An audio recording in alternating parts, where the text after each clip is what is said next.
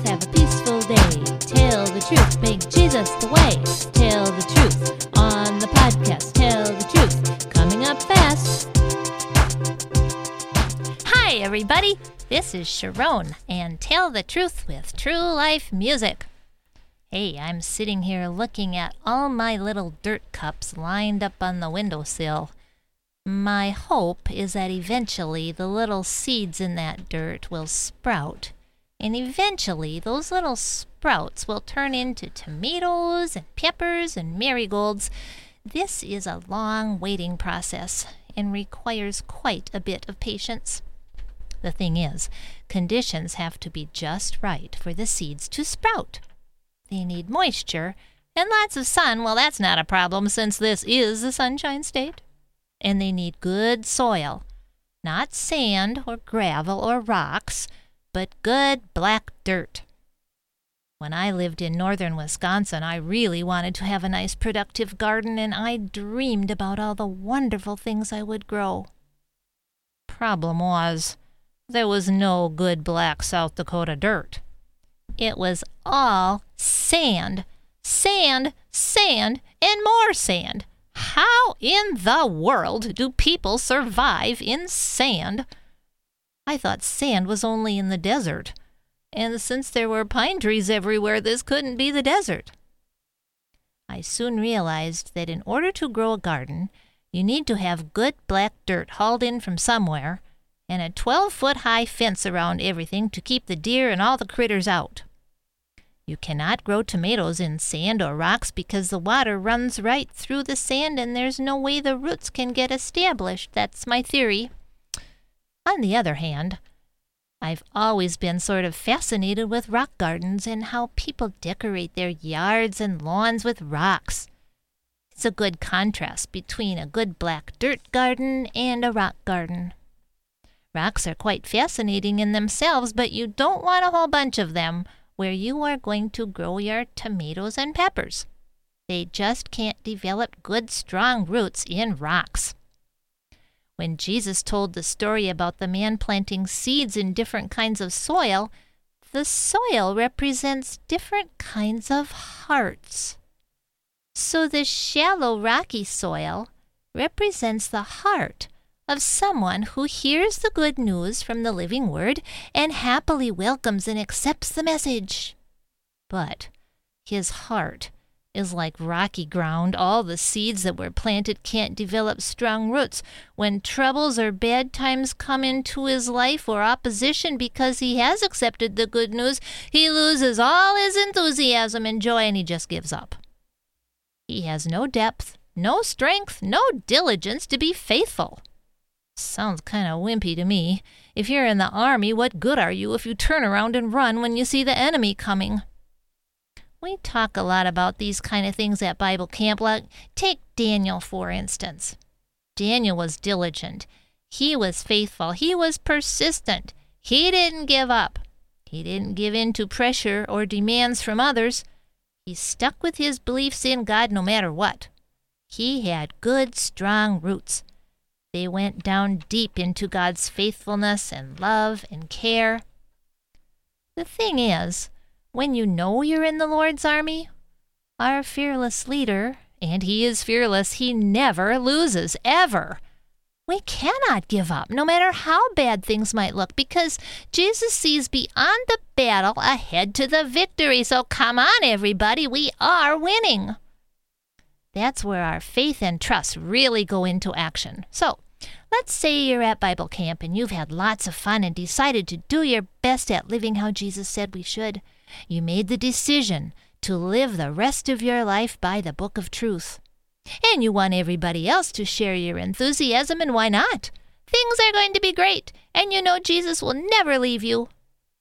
But when you get back home, back to your normal routine and normal surroundings, you kind of fall back into your old self again, and especially because those other kids are teasing you and wondering what in the world happened to you at camp. And how come you don't want to run off and hang out with the old gang and do stuff you know you're not supposed to do? What is wrong with you anyway? You're no fun anymore. all the seeds that were planted in the heart don't have strong roots, and all this constant harassment by friends just isn't worth it, so I might as well give up and forget the whole thing. See, when we feel like we just want to give up because we don't know how to deal with so many problems, that's when we ask God to help us and give us wisdom so that we'll know what to do. The Book of Truth says, if anyone lacks wisdom, ask God, and he will give it to all who ask. I need to ask every day for wisdom. Do you? Stick with it. Be diligent. Don't quit. And just see the amazing wisdom and ideas you'll get. The roads in life will be rocky, there's no doubt about that. But don't let the rocks make you stumble and fall. Climb over the top of them. And when you're on top of the rocks and mountains, you can see better. You get a whole new view. Have you ever had the privilege of picking rocks out in a cornfield or alfalfa field right here in South Dakota? It's an amazing adventure. You never know what you might find out there lurking in the dirt, just waiting to be dug up.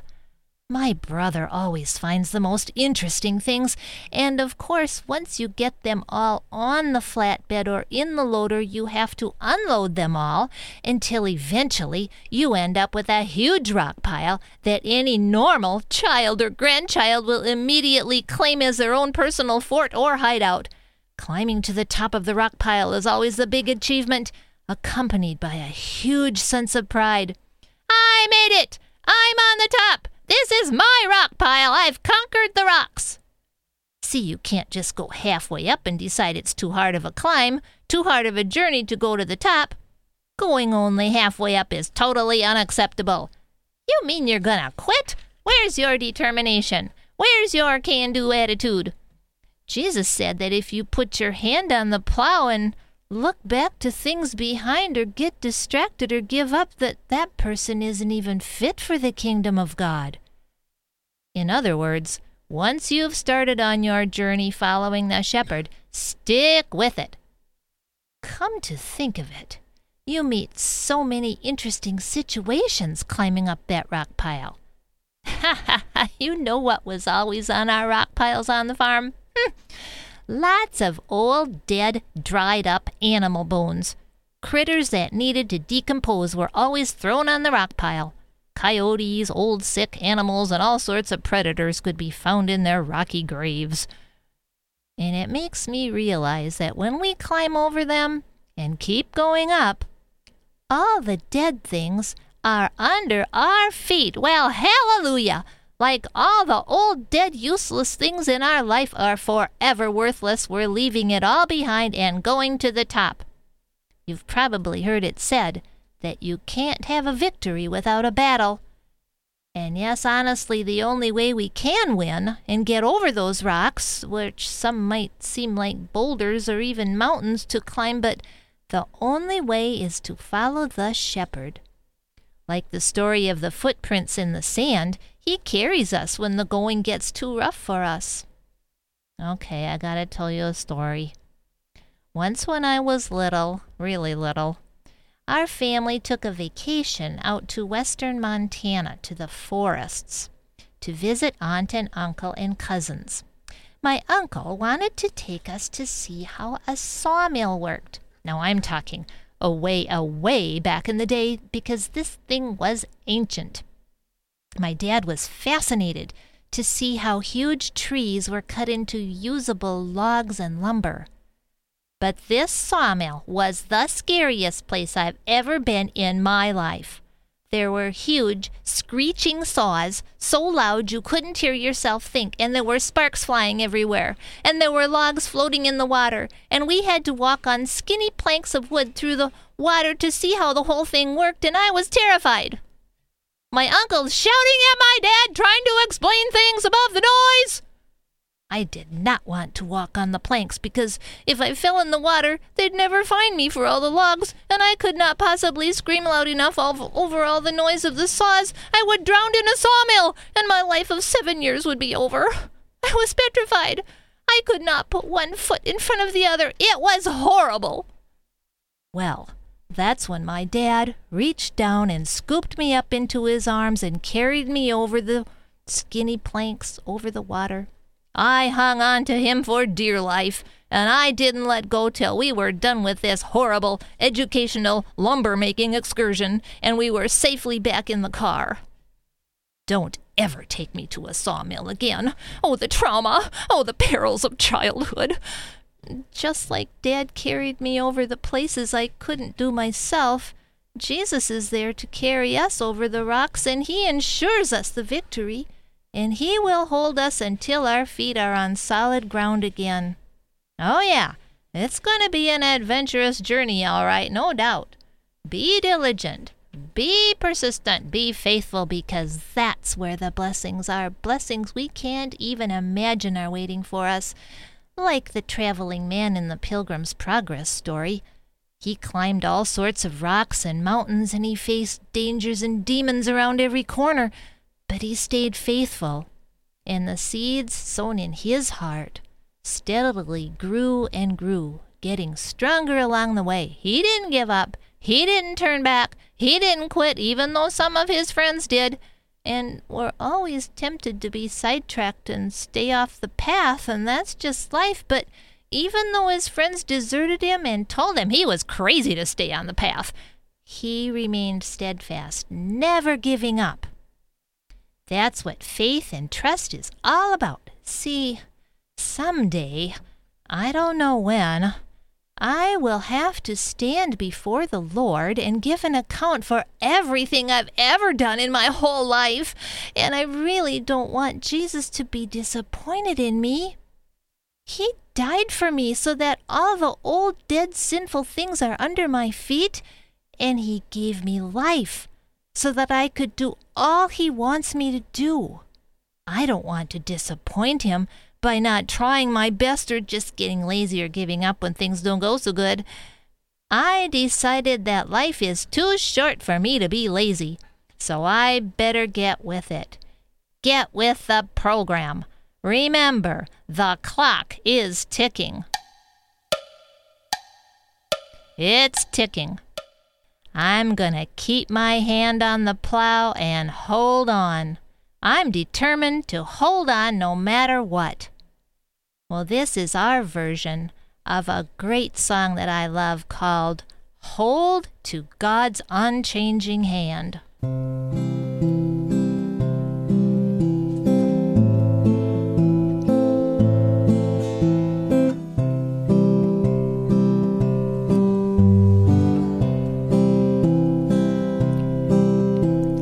Time is filled with swift transition.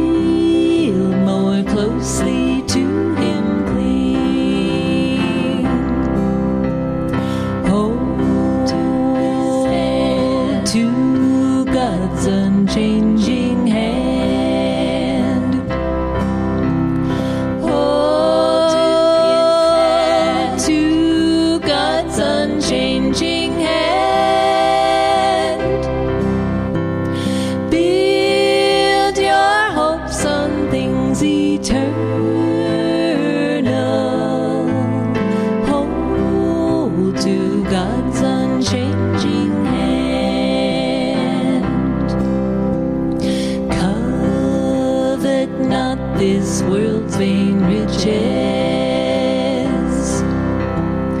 that so rapidly decay. Seek to gain the heavenly treasures. They will never pass away. They will never pass away.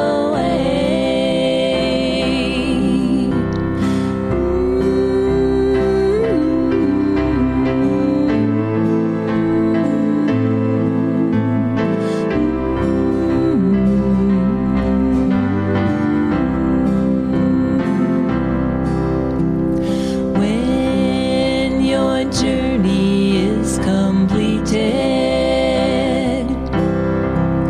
if to God you have been true, fair and bright the home in glory, your enraptured soul will view. Hold to God's unchanging hand. Hold to God's unchanging hand. Build your hopes on things eternal. Hold to God's unchanging hand. Build your hopes on things eternal. Build your hopes on things eternal. Hold to God's unchanging hand. Hold to God's unchanging hand.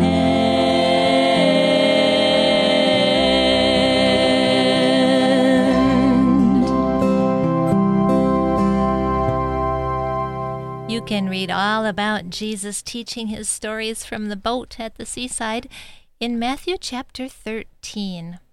He also talks about someone who found a valuable treasure out in a field, and about fishermen and a very valuable pearl. Read all about it, and always remember, tell the truth. Thank you for listening to Tell the Truth podcast with Sharon and True Life Music, recorded in the Y Milbank Podcast Studio in Milbank, South Dakota. You can contact us at sharontruelife@gmail.com or online at ymilbank.com/tellthetruth.